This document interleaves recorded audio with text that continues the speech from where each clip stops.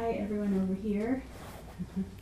We are repositioning the camera screen, and though I have you as close as possible to me, so we can not block our view of the ancestor. So in front of me, as many of you have seen, is Buddha and Kuan Yin and the beautiful mountain and sky that's clearing up in front of me. And then to the sides are all the monks. And then you are here on a chair right near me.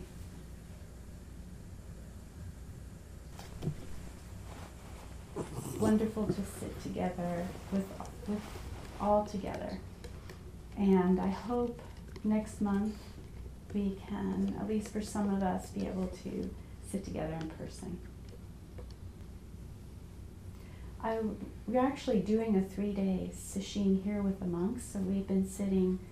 I gave a little bit of a talk on Thursday night, and then yesterday we sat all day with what we say, no toys, no dokusan, and just in silence. So I think we sat like 13 periods yesterday, and so I hope that provides a support for your entering into the sitting. So as I was telling the monks here Thursday night, that the idea for the topic of the talk came out of a recognition of something that was happening with me that I saw as a fruit of practice. And so I wanted to kind of unpack that today with you and see if it can offer you something too. Just sometimes by naming something and looking at it, we can take it as as something that can support us. So I was explaining to the monks, I think for like about the last month or so, I have been feeling a lot of heaviness in my body. Don't know what it's about. And I also noticed that there was a capacity to hold this heaviness, which I think really has something to do with death, because the word death kept coming up. And, it's not surprising. We have been in the dead of winter this past month. It's just been bitter cold. Everything's been iced over. My hands sometimes feel like a dying person's hands. They're kind of cold, and my extremities are cold. And of course, in a wider way, there is so much sensitivity to death right now, and there has been. So what I was mentioning was that even with this heaviness and this painful feeling, I had noticed that my body was actually fine, and I had energy and capacity to get through my day and to do what I needed to do. And so the word that kept coming up for me was I was able to rely on a sense of composure in the midst of a kind of deep internal process that was happening for me. So we've been kind of playing with words organically this little section of time. I know Ian had talked about gratitude, and I had talked about forgiveness, and so the word composure came up. So I got curious about it because it's not a word that I really resonate with.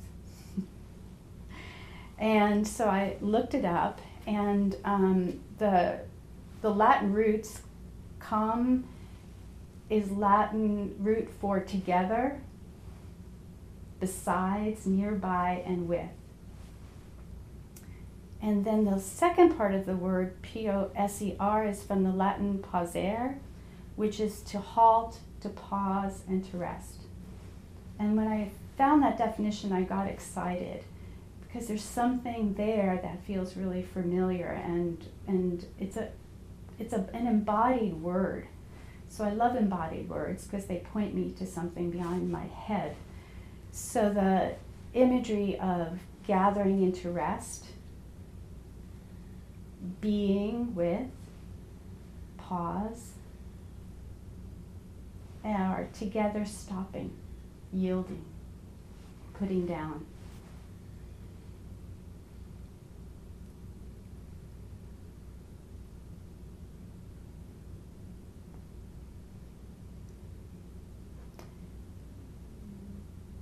And as I explored it, I realized that what I'm calling true composure or deep composure is not just a physical posture, but it's a kind of way of being that we cultivate in our practice. We are a composure school, you could say. And composure is really as much an attitude and a felt sense of a certain kind of presence as much as it is a kind of physical thing. You know, we know what it looks like when someone's composed. We can feel what it looks like when someone has composure.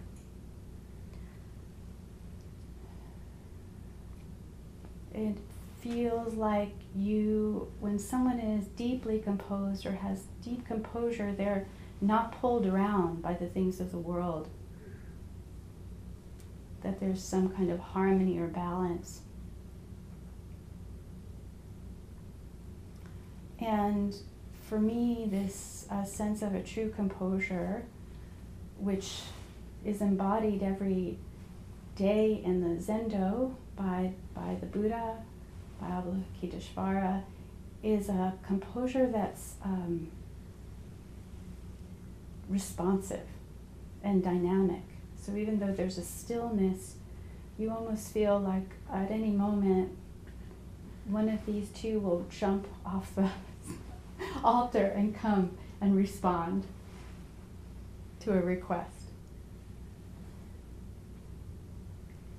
And what's lovely, I think, about this idea about true composure is that Zazen and sitting is all about training in composure.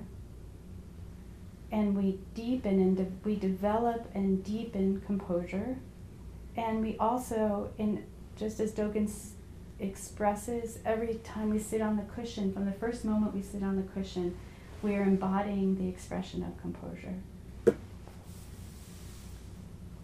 Now, one of the reasons I have an issue or a historical issue with composure is because, or that I think sometimes Zen training, Zen students, Zen practice can be critiqued or misunderstood, is that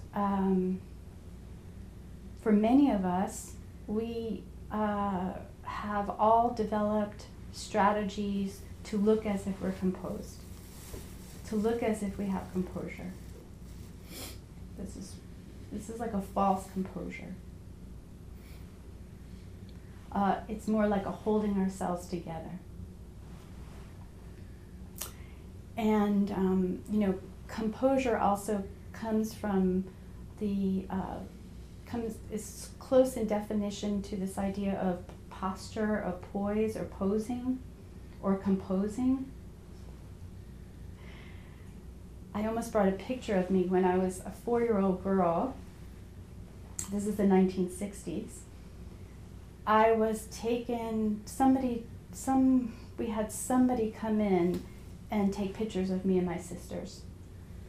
And so we were told to sit very still. I remember my hair was up. I had this little white dress on, little boots. And I was told to sit really still. I have a picture of me still like this. And I had my hands like this on my lap, and then they told me to put my head up like this, kind of almost like looking up and staying still like this. Mm-hmm. I hated it. That is not composure. That is a composition. You can almost say a patriarchal composition of a polite, non-threatening girl. And I learned that deeply. Inside, really, my posture was more like this. And it's a survival skill. Sometimes we have to enact a composure in order to not be threatened or not appear threatening. So when I first went to Zen Center, San Francisco Zen Center, I felt as if everybody was completely poised and composed and still in this way that made me feel as if my aliveness wasn't allowed.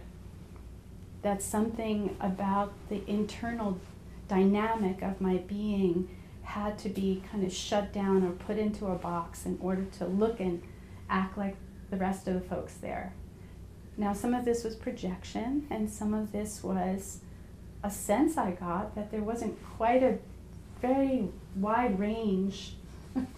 I discovered sometimes when I poke or prod or look for a kind of more dynamic composure. So we can do that. We can sit still, we can follow the forms, and internally we're tight and rigid and greedy and easily thrown off. And we all have to go through this process. And it's not even bad that we try to embody it from the outside in. You know, and everyone has had this experience going into a role. You are trying to embody this role, and then a mistake happens. All your composure is gone. All of a sudden, what happened? And I do believe that we actually have to work through our false composure, our fragile composure, over and over and over until we can feel a sense of taking refuge in a deep, still, dynamic, responsive, open, present, true composure. So the main way we do this, and I can see everyone in the room and here doing it right now, is we sit still and we go into Zazen posture. So this Zazen posture, we take one's Dharma seat and then we start gathering things together. So we start to sit down and then we gather, gathering all the energy, all the stimulation of our minds, and we attempt to put it to rest. So gather and rest. So we start with a physical composure, aligning our mind into our hearts, into our hara, into the earth, with our spine erect.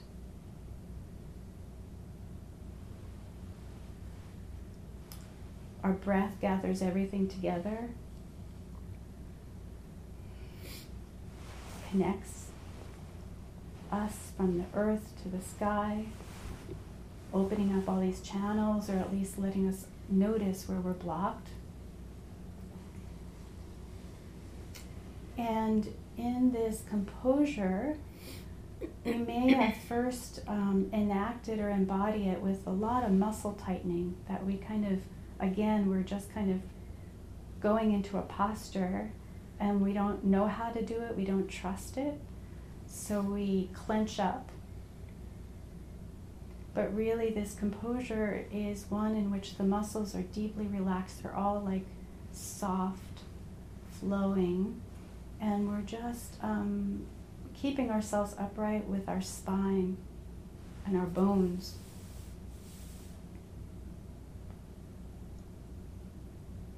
But we don't know. Our bodies don't know how to do this naturally. And so we overexert or we collapse And then we just return and return.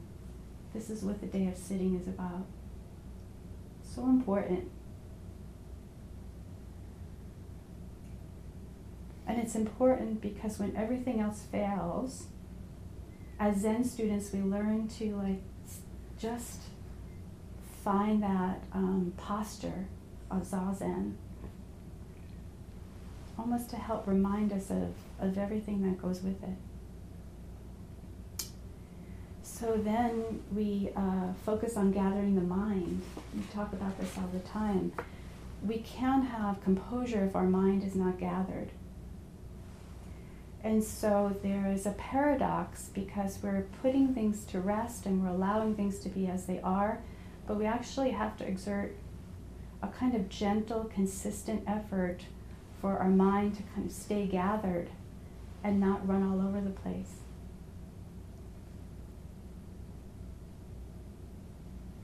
And if we want to deepen composure, presence, an ability to be responsive in the deepest way possible, we also have to let go of any concepts, any ideas, all the stories, all the to-do lists, all of the stuff that throws us off balance. You know, it's physical. If we are grabbing something, we're thrown off balance.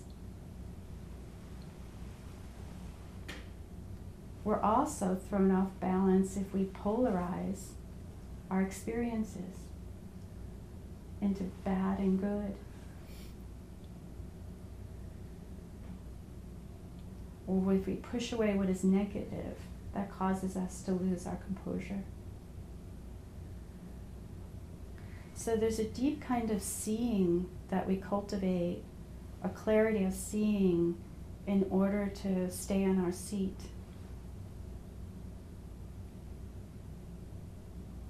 And when we have deep, true composure in our mind, we accept everything and we let everything be as it is.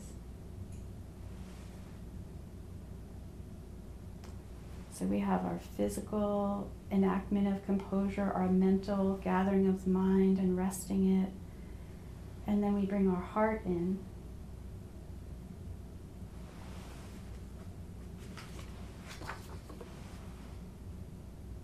What I love about the idea of gathering and calm is also together and close. We gather it close. We gather it close, whatever is happening, into our hearts.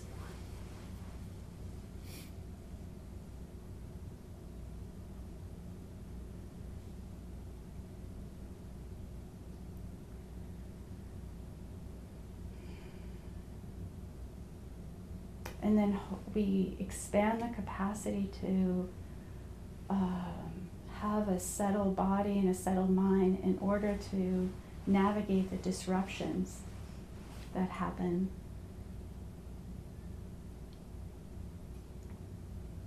The pain, the grief, the fear. So we can look at what tends to disrupt our composure. When I am tired and when I am hungry, it is really hard. The last period of Zazen, for me to have this ease in my body and in my heart.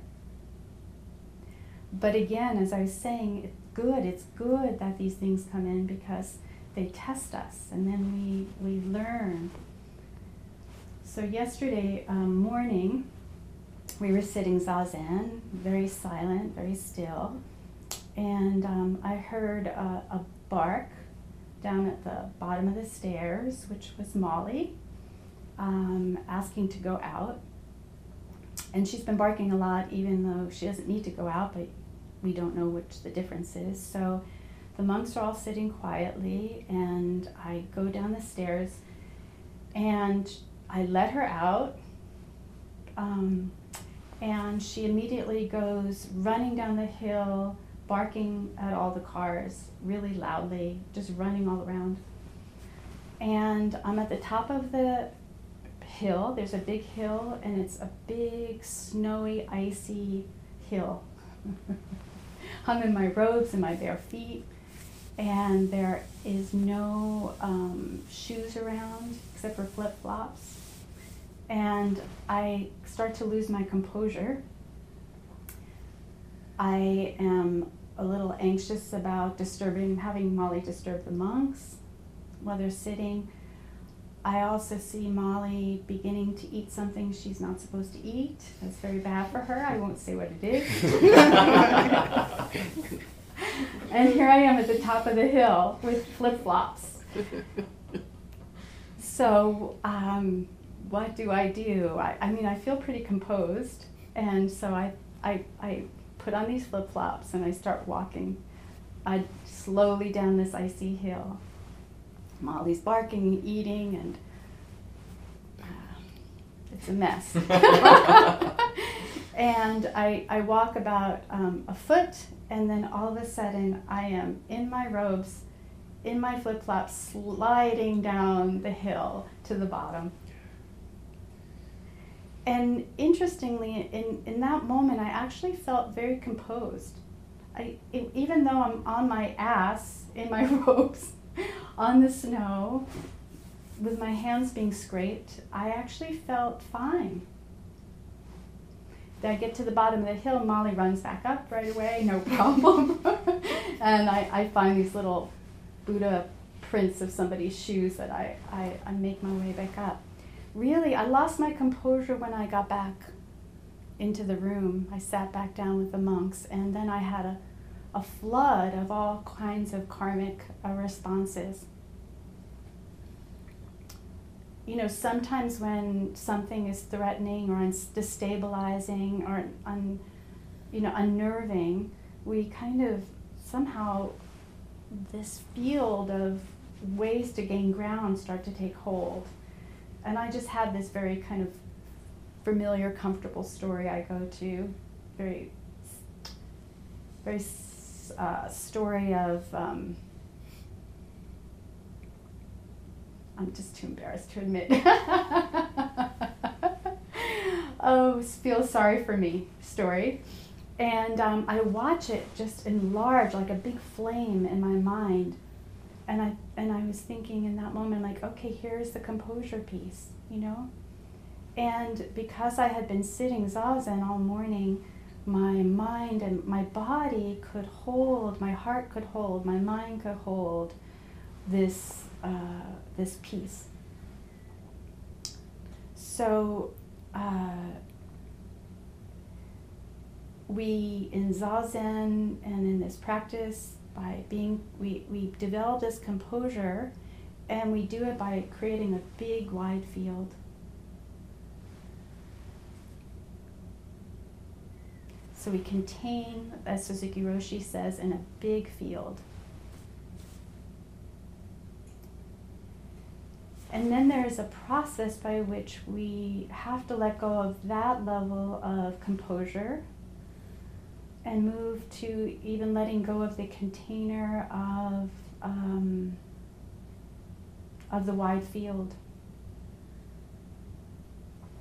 So the other thing I wanted to mention about composure is how the ancestors embody composure.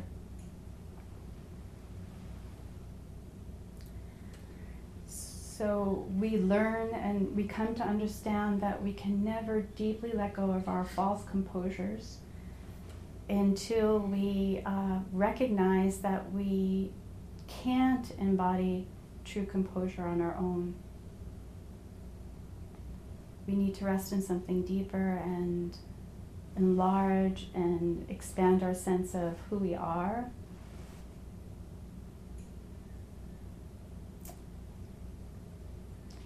This idea of all my relations, earth, my ancestors, my spiritual ancestors, all beings. And we watch the earth and watch how trees have true composure. We see how our ancestors embody true composure.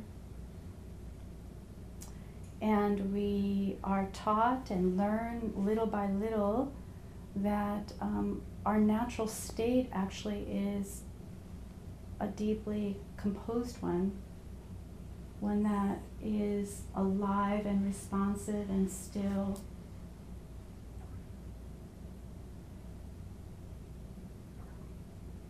And we need this. You know, I think there's a mistake that happens, or misunderstanding that happens, is that this is not quietude. This is a capacity to actually be able to meet the pain of the world.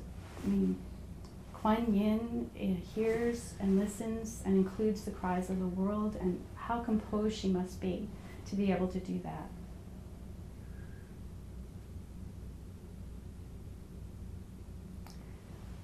And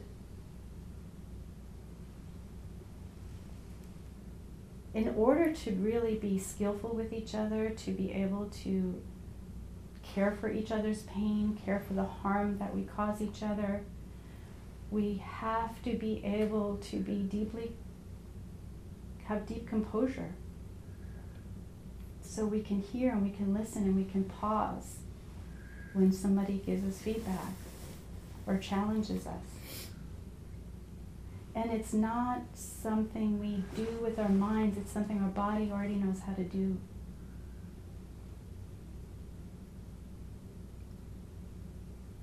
And we do this in greater and greater ways until we are able to be deeply composed and present and still and open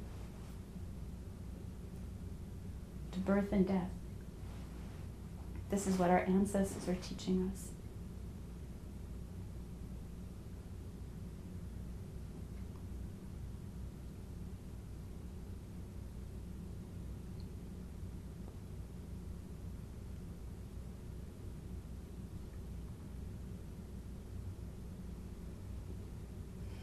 You know, the image that comes to mind is an image of an elder. You know, some grandmother or grandfather sitting on the porch in the back, who's looked at and seen and lived through countless births, countless deaths, countless losses. You know, they have that look on their face where they're maybe looking back at their lives from when they were 5 years old, or they're imagining what their life is going to look like for their grandchild. It's kind of that kind of composure. You know, I've lived through this, I've seen it, I've developed the capacity to let my heart break.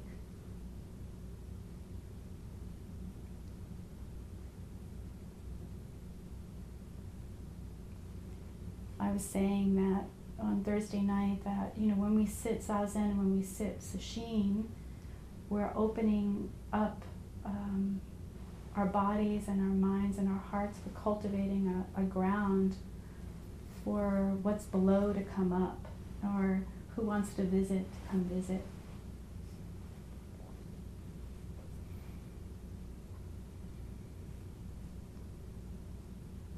And this morning I had a visit from my, when I was thinking of elders and back porches, I was thinking of my Italian grandfather. He came over on a boat from Italy, when he was maybe 7 years old, and his brother, when his brother was 9 years old, all by themselves. The parents sent the children to meet a relative in Williamsburg. So here he is, 7 years old, facing birth and death, and pretty young, he gets a job in a factory. I don't think he ever finished more than elementary school. And when he goes to work in a factory, and then he has an accident and he loses his eye. So this is what I remember about my grandfather. He had a glass eye. I was fascinated with this glass eye, wondering if he took it out, we played with it. Just loved looking at his face, and I loved his glass eye. And my grandfather spent 50 years every day. He literally had one of those little lunch boxes.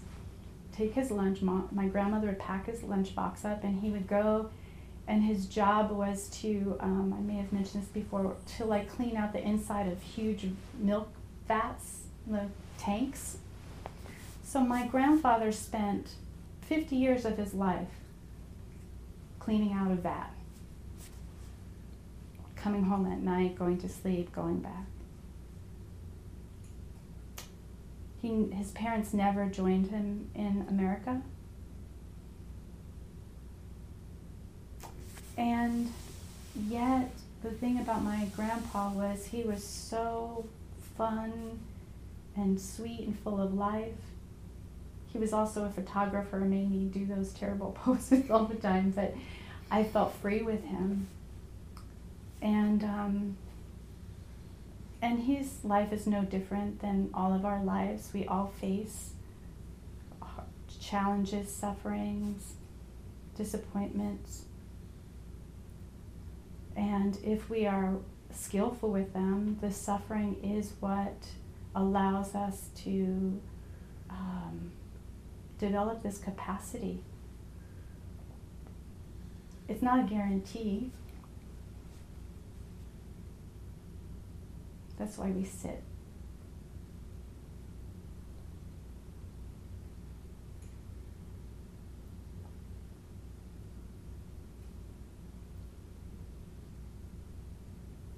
That's why we sit together.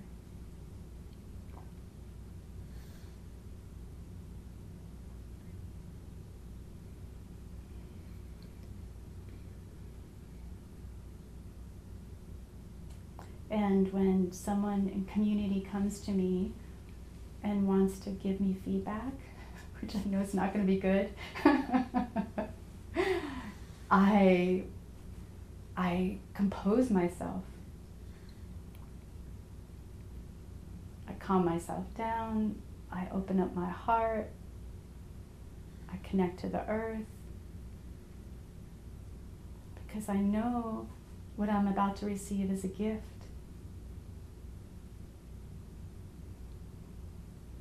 And an opportunity.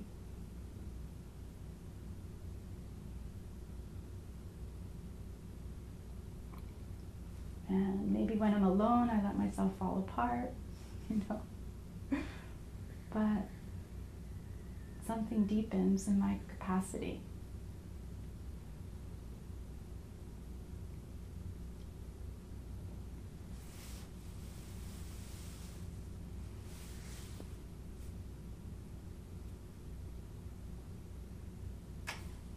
And mostly now, sitting becomes a real place to rest and to soften with every experience that arises. And allows visitations of treasured, cherished people in your life, deep experiences, a widening of a capacity to see this world and sense into what's needed, and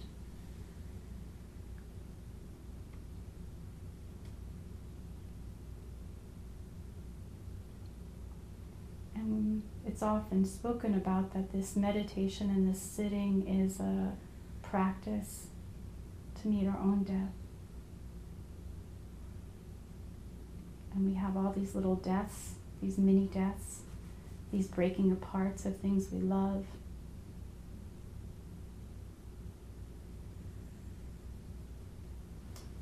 And we develop a kind of capacity.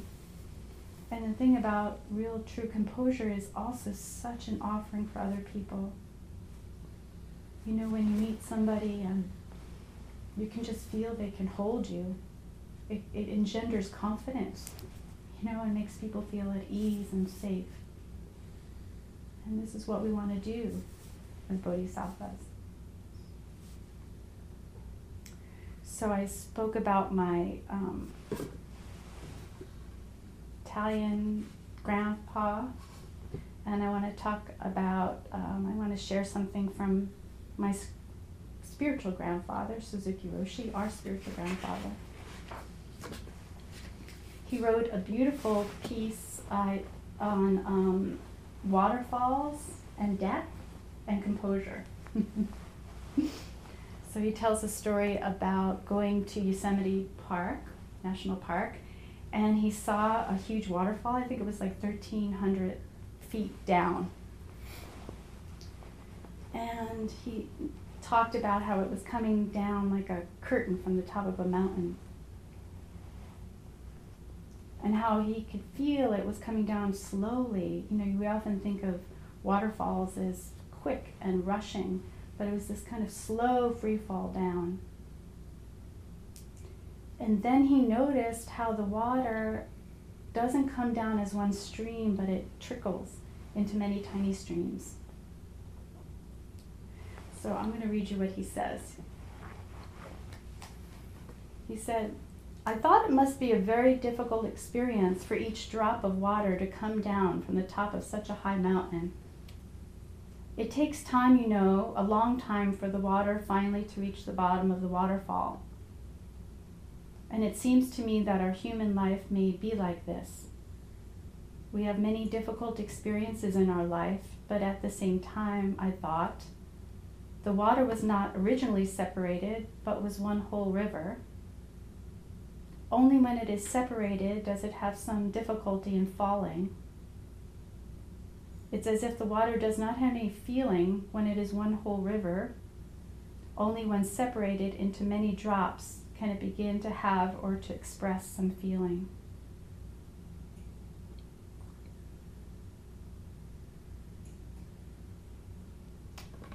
Talking about the waterfall being separated by wind and rocks and being moved around, all these little drops banging into each other. Little Sangha members. And he says, you have difficulty because you have feeling. You have attached to the feeling you have without knowing just how this feeling is created. When you do not realize that you are one with the river or one with the universe, you have fear. Whether it is separated into drops or not, water is water. Our life and death are the same thing. When we realize this fact, we have no fear of death anymore, and we have no actual difficulty in our life. When the water returns to its original oneness with the river, it no longer has any individual feeling to it. It resumes its own nature and finds its natural composure.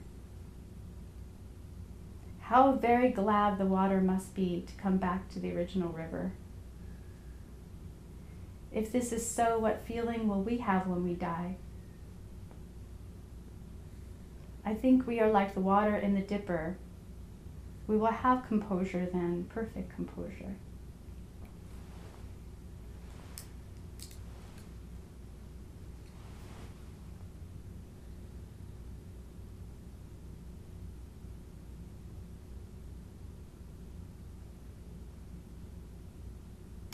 There's so many moments in the course of a day where we feel as if whatever is happening to us is shaking up our composure. It almost feels like a threat, a threat to the self, a threat to a kind of evenness or ground we've kind of pasted together.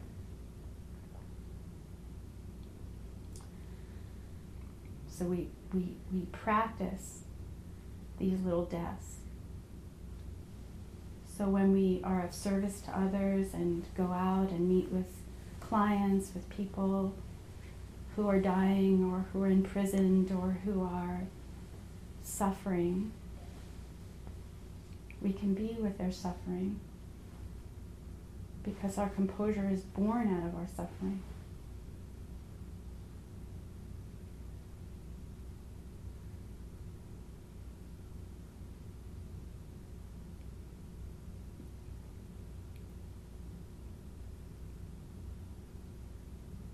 and that the peace and the joy is because we have confidence in ourselves.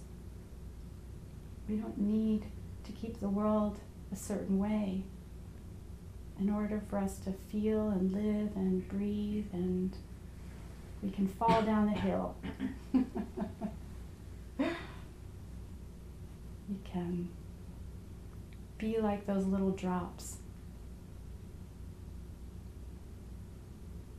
rushing through life.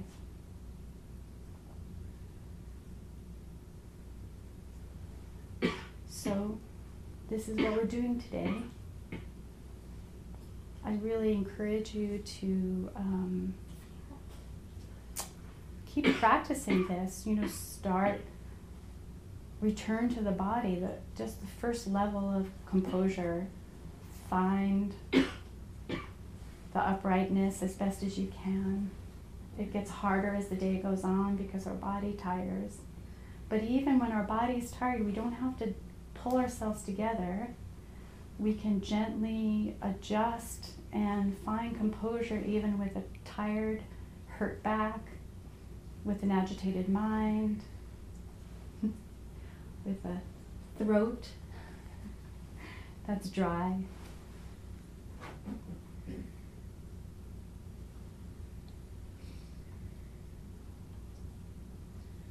And then see if you might gather your mind, keep gathering your mind as it wants to go wandering. Don't gather it too tightly, let it notice, let's see what you're doing. And then when the feelings come up, meet them with an open heart, as Thich Nhat Hanh says, as big as a river.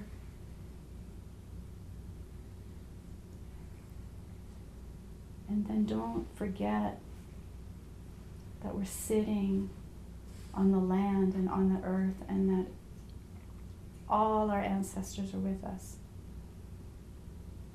And so we can just deeply take our seat.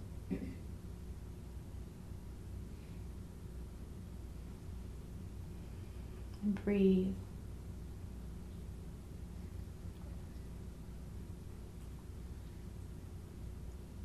Then at the end of our day, the last bell rings, we go to bed, we get up in the morning, and trust me, people will feel your effort. They'll feel what you've cultivated for yourself and for all beings. And you'll feel it.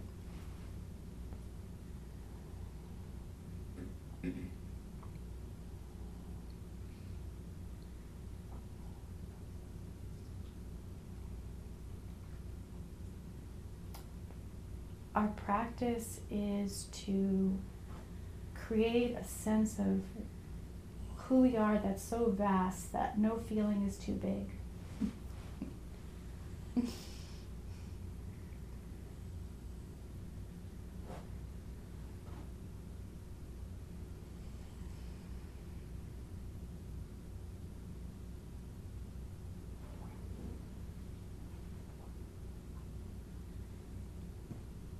So don't shut down what's inside of you.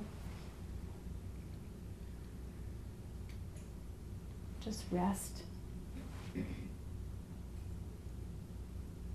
Remember the naturalness of our composure, of our capacity to be one with things, include things in, care for them with sensitivity and brightness and energy, and that we're all doing this together.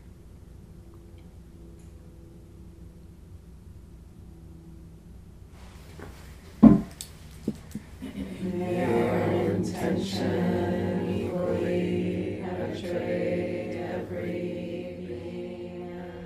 Thank you for listening to this podcast offered by the Brooklyn Zen Center.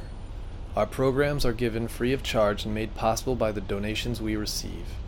For more information on supporting Brooklyn Zen Center, please visit the giving section of brooklynzen.org.